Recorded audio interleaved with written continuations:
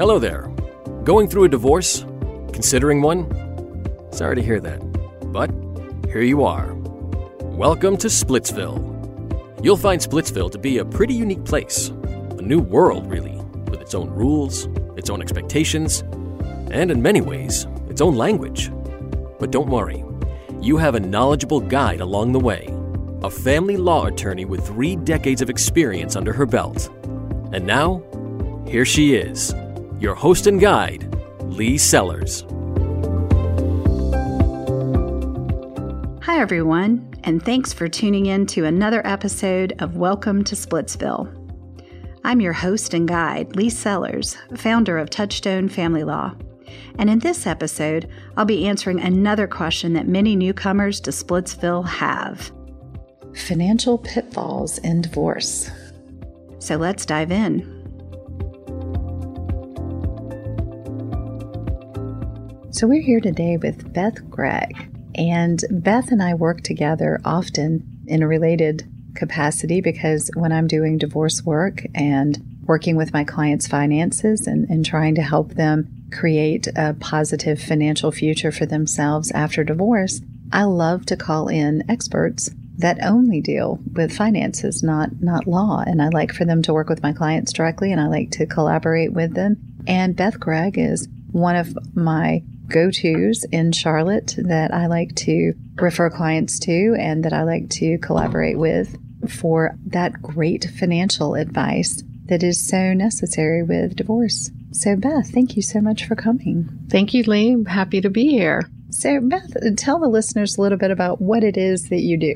I'm a financial planner and investment advisor, but in this capacity, I'm a certified divorce financial analyst, and that is a CDFA. And it's a little bit unique in that I use my financial background and experience and help people through their divorces. So I'm familiar with this, of course, being a divorce lawyer, but tell the listeners a little bit about what it is that you have to do to get this certification. What makes it special and different than somebody who's a CPA or a financial advisor and that doesn't have the certification? This is a special certification. You have to qualify with a certain amount of time in the field, in the financial planning field. And then you take a course and the appropriate tests, and you then get the certification. And you generally have to learn a little bit about divorce and specifically some of the laws related to and the rules related to money in the divorce arena. Absolutely. We learn about law and basics of taxes and how that comes into play in a divorce.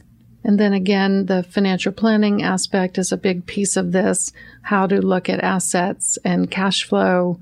All of that is in my wheelhouse, but it's specific now to the divorce process with the CDFA.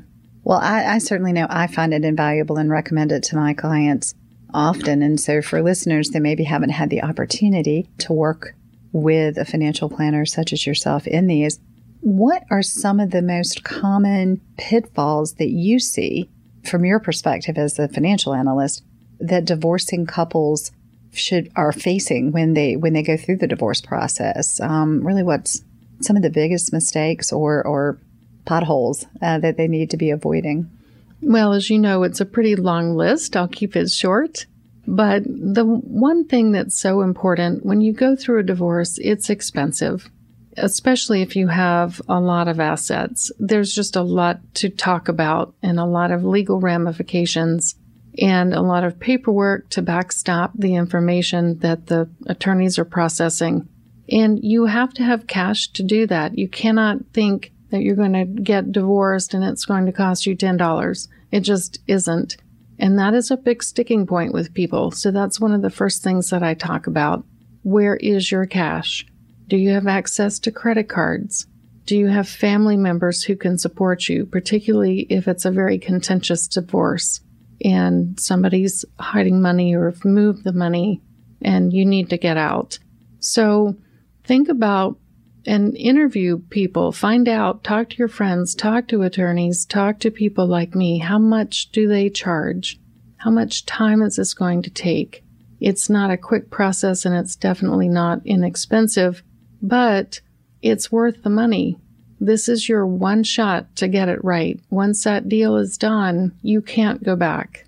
So it really helps if people sit back and really think about the financial planning before they even get it started. So really, you think they need to be figuring out what money they have and what resources they have before they actually go to the attorney and bring up this topic with their spouse. Yes, absolutely. If you're the person who's choosing to leave or needs to leave, you need a game plan.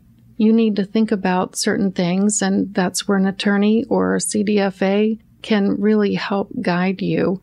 So having those initial meetings before the conversation starts at home can be very important. You may want to know that if you had a choice to stay and you were married for almost 10 years, then maybe you stay that extra couple months and then you get part of Social Security from your spouse. That's something somebody just wouldn't know unless they were in your office, Lee, and you pointed that out to them. I know. I always say the worst thing to happen is to start screaming that you want a divorce after you've had so much to drink or you've had a big fight. If you really can keep your head on it and approach this big life decision with a little bit of forethought, it really makes such a difference. It does. And one part of that is also having records, knowing what you have, what's at stake here. Is it just your home? Are there bank accounts and retirement accounts? You need to see and understand what you have. Some people actually can't afford to divorce, and they don't find that out until they're way down the road. And then they kind of wonder why they didn't try to work it out, even just for financial reasons. But having said that, not everybody can stay together.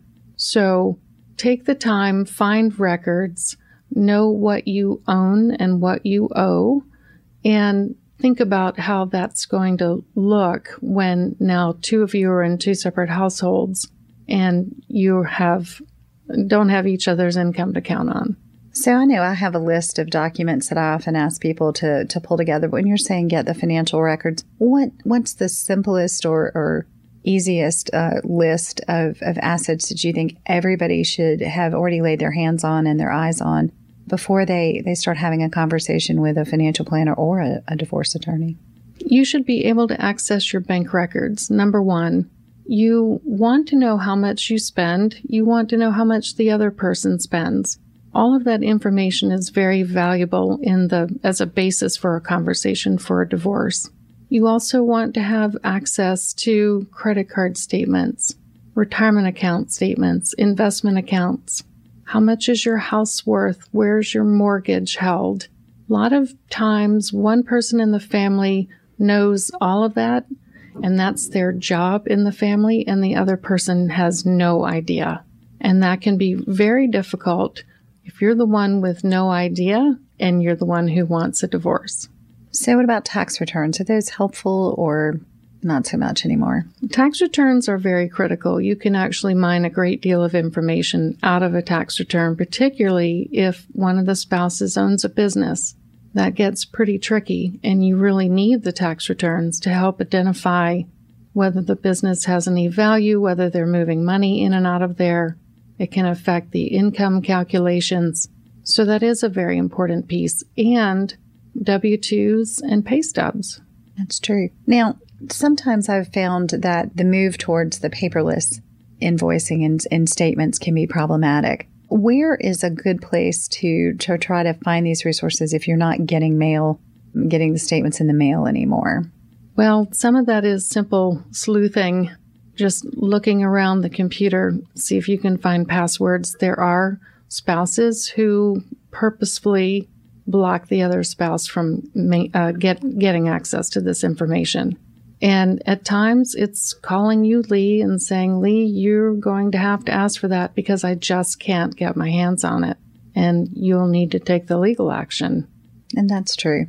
Sometimes if you can't find it yourself, you're just going to need a little legal help or a legal push. Most banks, if you're on the account, will, if you go to the bank, get statements for you if you're having trouble with them online or they're not being mailed.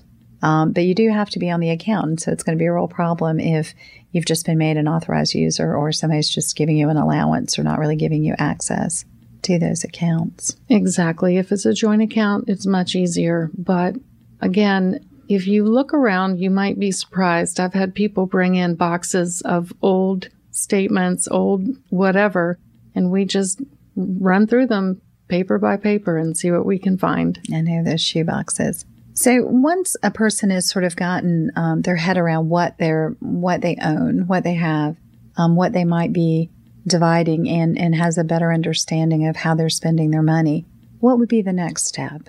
So you need to create a budget. And actually, that's good for all of us to have a budget.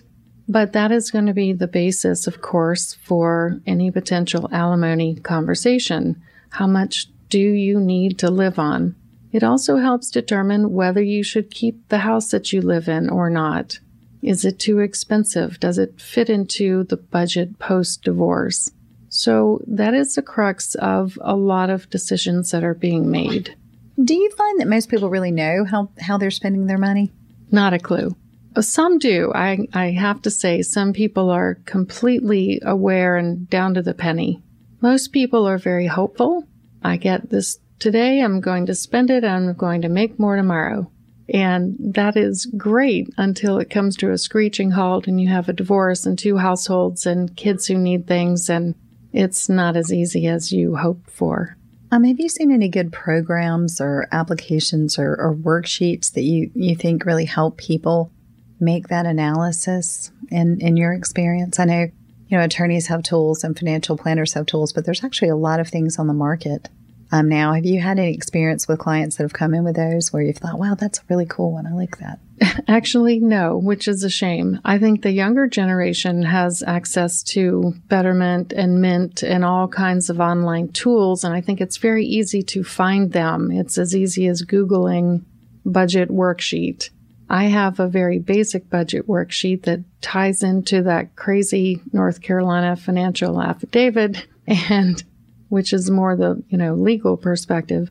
But it's not hard to do a budget. In fact, it's really as simple as just writing down the categories, the basic food and housing.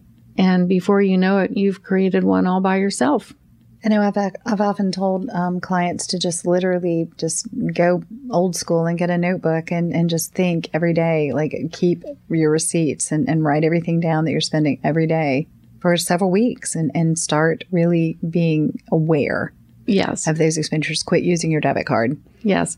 But having said that, if you can look at your bank account for a year and export the data to an Excel spreadsheet, if you're that able, and it's pretty easy to categorize it from there. Also, your credit cards often will have an annual statement, and they actually break down the categories for you.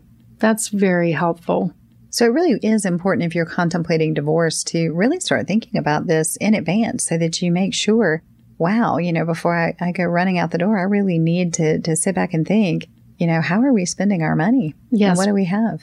Because you will have to make some choices. The money is limited in most families' cases. It only goes so far, and the lifestyle that you used to live could dramatically change. Again, 2 households, other obligations.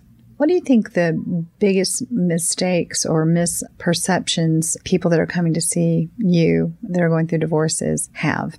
They think it's going to be finished tomorrow, and they think that it's very easy because they don't understand the law and what the law requires and the backstopping of information that has to be in place for any lawyer to do their job. So they're not very happy when they want it to be finished and it's 6 months later and we're finally getting there. So patience. Patience is definitely required.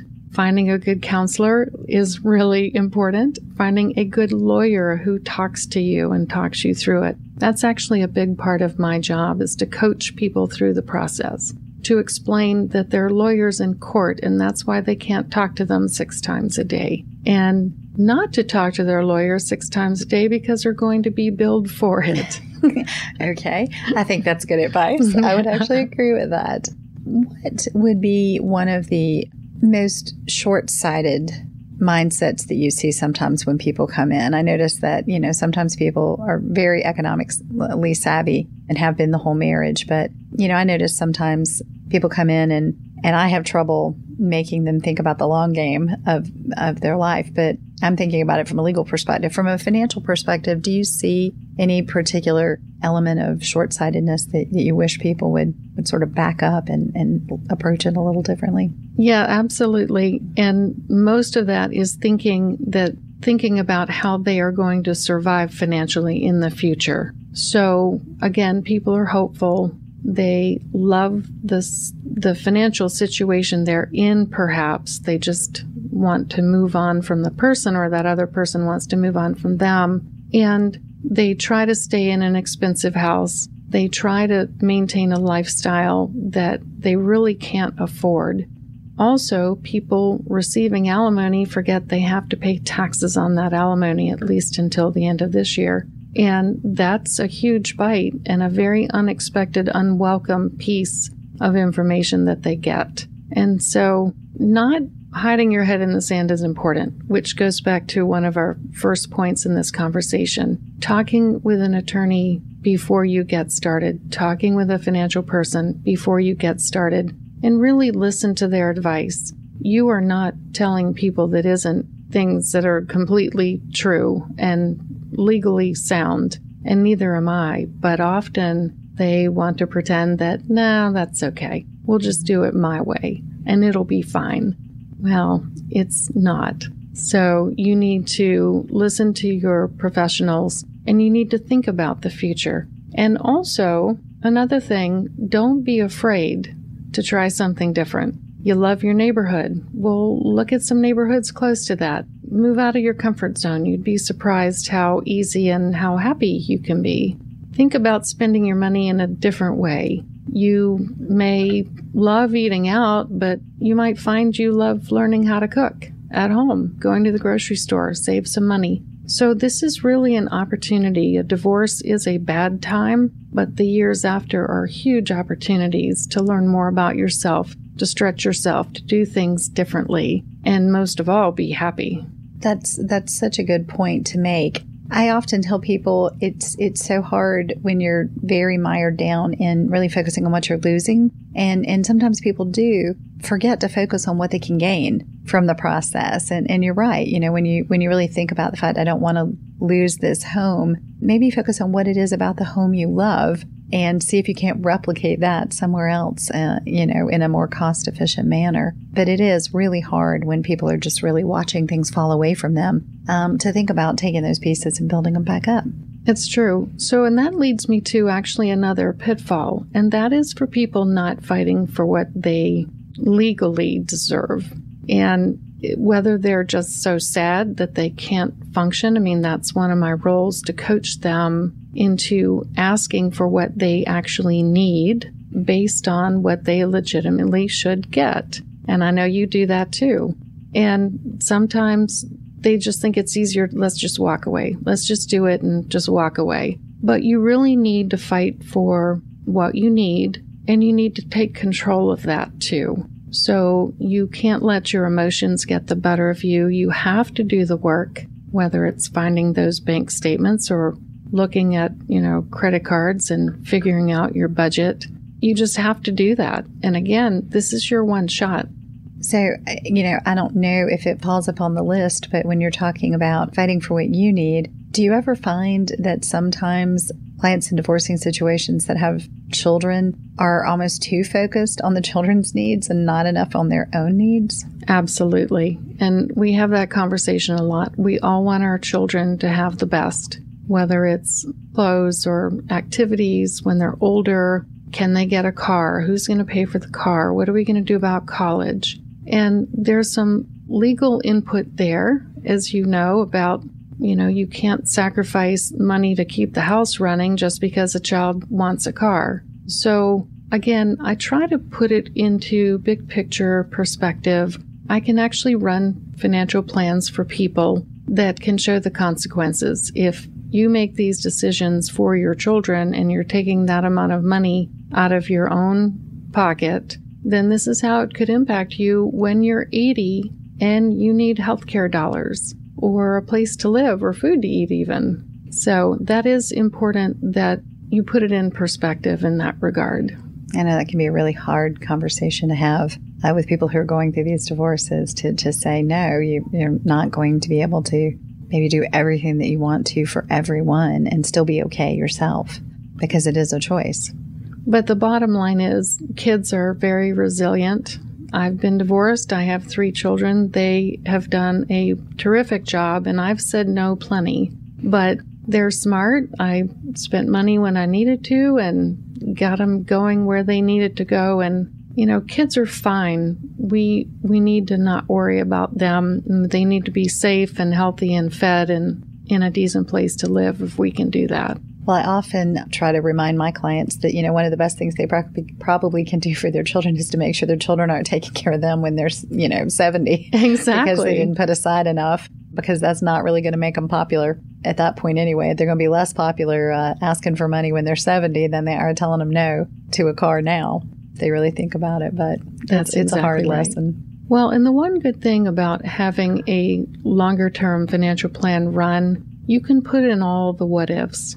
What if we do this for the kids? What if I live in this house versus that house? What if I have this job making this much money, or maybe I go back to school and that costs me this, but I'm going to get more income from it. So those are the conversations that I have with people, and it's good to have that before they sign on the dotted line. You sign on the dotted line because you're not fighting for yourself or taking control, and it could backfire on you. So one of the things you were talking about earlier, I think kind of plays into that. You were talking about being patient and understanding that it takes time. And I've often found that the clients that are really rushing me, they're just insistent on getting it done, they're really doing themselves a disservice, because when you do it fast, you make mistakes. And sometimes you're not far enough along in the thought process to know what you need and know what you want. And so that part that you talked about, fighting for what you want, if you don't give yourself time, you don't know what that is. Exactly. And you need to see how things are going to play out.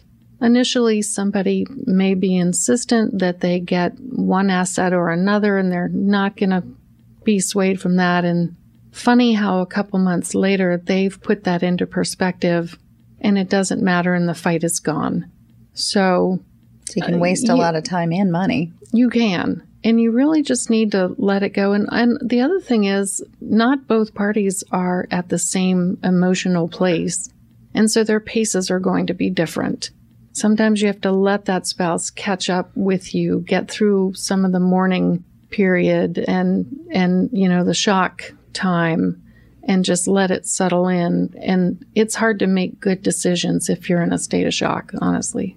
Well, we've talked a little bit about the cuts or the changes or the scaling back that people may have to do with their expenditures, or reallocating money that they used to spend one place and replacing that spending somewhere else. But what about actually looking at opportunities to increase income or increase the inflow? Do people think about that when they're going through a divorce? Like how they can make more money or become more profitable? Some do, and some panic. For a person who has stayed at home and raised the children, male or female, hasn't worked for a while for whatever reason, or maybe they're disabled. There's so many different circumstances. It's a shock, because the first question is, what am I qualified for? But honestly, most people are qualified for more than they think they are. And it doesn't have to be qualified to run a big bank in Charlotte, but there are plenty of ways to make money. And the best way to address that is either find a career coach or go online at Central Piedmont Community College and look through their brochure. What seems interesting to you? Talk to your friends. What jobs are you doing? What could I do? Networking is very critical. And again, it's all about not being afraid. People are capable. They may not believe it, but they are. And this type of change can be so positive. And that's how you have to look at it. It's not a chore to go find a way to make money. It should be a joy.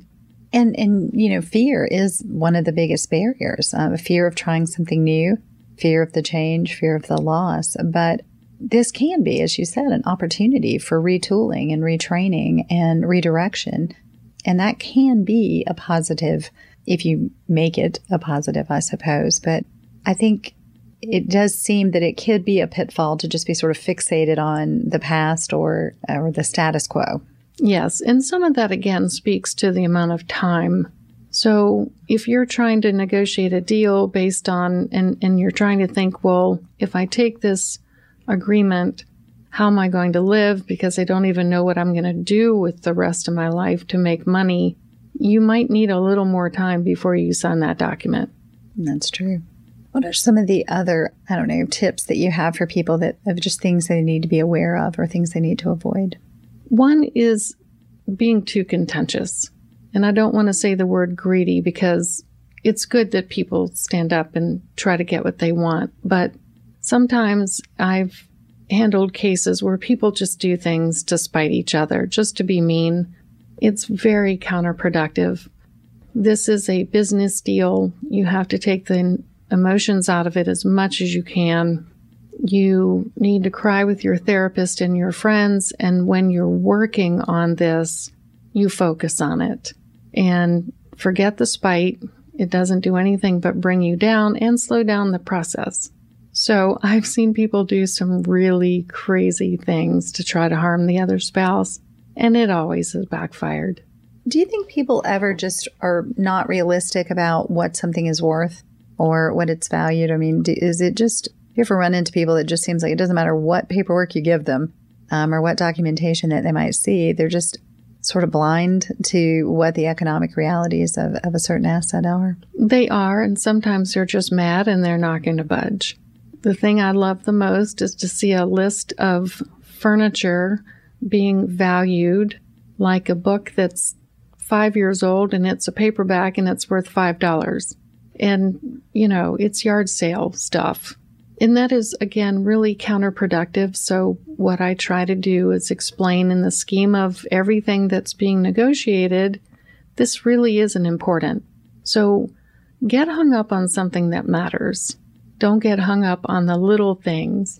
But, if somebody insists that this isn't the right value, then I just tell them to go find someone to appraise it for them. And then it really takes the conversation down to practical level. So what about retirement planning in divorce? Does that seem to hit the top of the list, or do you find that that's often overlooked? So people are so engrossed in what is tomorrow going to be like, unless they're close to retirement, that they do miss that point. And that comes into play even when I'm looking at assets, and you do the same. What assets should someone get? Well, if they need cash now, you don't want them to have all retirement assets, but you don't want them not to have any because chances are they may not save for their own retirement, and they need a nest egg in that category. So that's a big part of what I do in my work every day. So it definitely is a point of conversation in a divorce case. And what about age? How does age play into it? Do you make the same sort of financial plans for everyone, regardless of where they are in life, or is it a more tailored process? It is the same. It's just you're not working with as much when you're young, and there's a lot more uncertainty. So part of that is educating that younger person on what they need to do right to hit their retirement. For somebody who's already there, then it's bringing up more important issues to them, like, will they need nursing home care? What is their health insurance situation? Do they have expensive diseases, for example, that cost them a lot of money? Where are their children? What do their children need? So some of it is kind of a estate planning type conversation that you just wouldn't have with a younger person. So, and what do you think is most helpful when somebody's never actually been the person managing the money? I find that they're the most vulnerable because they're the most overwhelmed, because they're not only dealing with having to change their whole life, they're really in many ways having to go back and study and understand their life. Do you have tips for the person who's not been taking care of the finances on just how to tackle that task? That is when you really need a good professional in your corner. If you don't understand the money situation at home, you are going to agree to something that probably isn't going to be good for you in the long run. Or you sign it and you're never quite sure of what you just signed, as much as you would explain it to them. If people have what I call a financial freeze in their brain, then you can say everything you want to them, explaining the legal, and here's your document, and they're just not going to get it. So I've worked with many people like that, and it's a slow education process, and it's also offering them encouragement that they can learn and they can take control. There are some people, however, who always have somebody, maybe it's a child or a friend, who actually help them with that on an ongoing basis. And that's a great idea. Yeah, the money managers. Yes. Yep. And the funds. I know that I did once work with a person who was having a late-in-life divorce, and I know that they were very distraught and were suggesting that they had never had to write a check, and they were going to have to learn how to write a check. And I was having to tease them a little bit to try to make them a little bit, more lighthearted and go, well, that kind of came and went, and people don't write checks anymore. So we're good. We're going to move you on to the new thing, which is your debit card. And I know that it was just that whole idea that literally the process of how to fill out a check was overwhelming to this person at that moment because they hadn't done it. And, there's definitely so many people out there that are willing to, and so many resources that most people don't think about. But what are some resources that you could turn somebody to besides, that doesn't have a lot of money to spend on this? Because we've talked about the fact that it costs some money, but you are also figuring out where to spend it. So correct. What are some resources in town to really help? So we have, I participate in an organization called Second Saturday, and you can find it online. Just Google Second Saturday. And it is basically a 2-hour what you need to do to get divorced. And you can also do something as simple as go to your banker.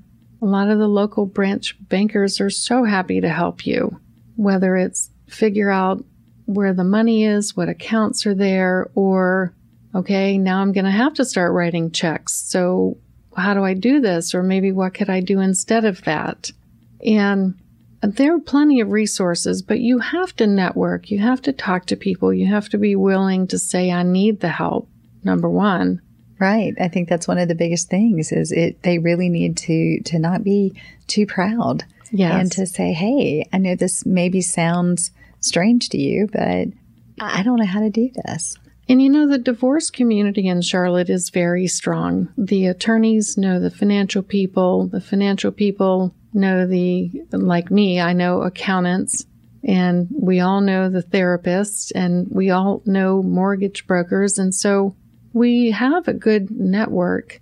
And that's why you really need to engage with at least a professional, because they can send you out in the right direction. Well, what are some, if we missed anything in the conversation, we don't want to overwhelm people, but it's important information. And so often people are really too deep in the weeds before they get the opportunity to even start thinking about this or having this conversation. No, I really feel like we've covered everything. One is know what resources you have and be prepared to spend those to get a good deal for yourself. And that goes back to fighting for what's yours, taking control, being prepared, having the records. And I think bottom line, just don't be afraid to hire a good professional and get good advice. Have them help you make the connections that you need to get through this successfully. Well, it is a big deal. You said something early on that I think is key for people to understand, and that's that you're only going to do this one time, at least in this particular relationship. You're going to divide these assets one time. And if you do it poorly and do it incompletely, you don't really get a second bite of it. And I think people do sometimes forget that in the pain of wanting to get through the struggle, because the money can become quite emotional, can it? It's very emotional, and it becomes a weapon almost. And they may think that they want to get through it fast, but it's funny when push comes to shove, you put a document in front of somebody and they're just all of a sudden realize the impact of these however many pieces of paper that are going to make on their life. So you have to be thoughtful You have to be patient. You have to take good advice and just go with the flow and know that next year will be better. And my last piece of financial advice, get a prenup in case you ever get married again. Well, I would agree, and we'll have to have you come back and go through a whole nother episode about that, because that's definitely an important financial planning tool for people going into second marriages or first marriages. Beth, thank you so much for coming. And if people want to look for you and find you so they can get more advice than what we were able to do now, where would they find you? So my name is Beth Gregg, Gregg, and I'm with a company called Fairview Strategic Partners. We are located in South Park, and we have a website with the same name, fairviewstrategicpartners.com. And my phone number is 704-247-9494. Well, Beth, we really appreciate it. I think people really need to understand that having the right tools and having the right planning is very important, and that it is out there, that you can find it. You're going to get what you need, and you're going to be better for it. And the main thing to remember is ask for help. Absolutely. Well, I hope you'll come back. Thank you. I'd love to. We have plenty more things we could talk about. Definitely. So there you have it. Another neighborhood of Splitsville explored. There's still so much to learn here, so I hope you'll tune in to the next episode. While Splitsville is not a fun place to be, thankfully it is full of helpful people, valuable resources, and sound advice, if you know where to look. See you next time. The insights and views presented in Welcome to Splitsville are for general information purposes only and should not be taken as legal advice for any individual case or situation. Nor does tuning into this podcast constitute an attorney-client relationship of any kind. If you're ready for compassionate and reliable legal guidance on your journey, contact Lee Sellers and her team at www.touchstonefamilylaw.com.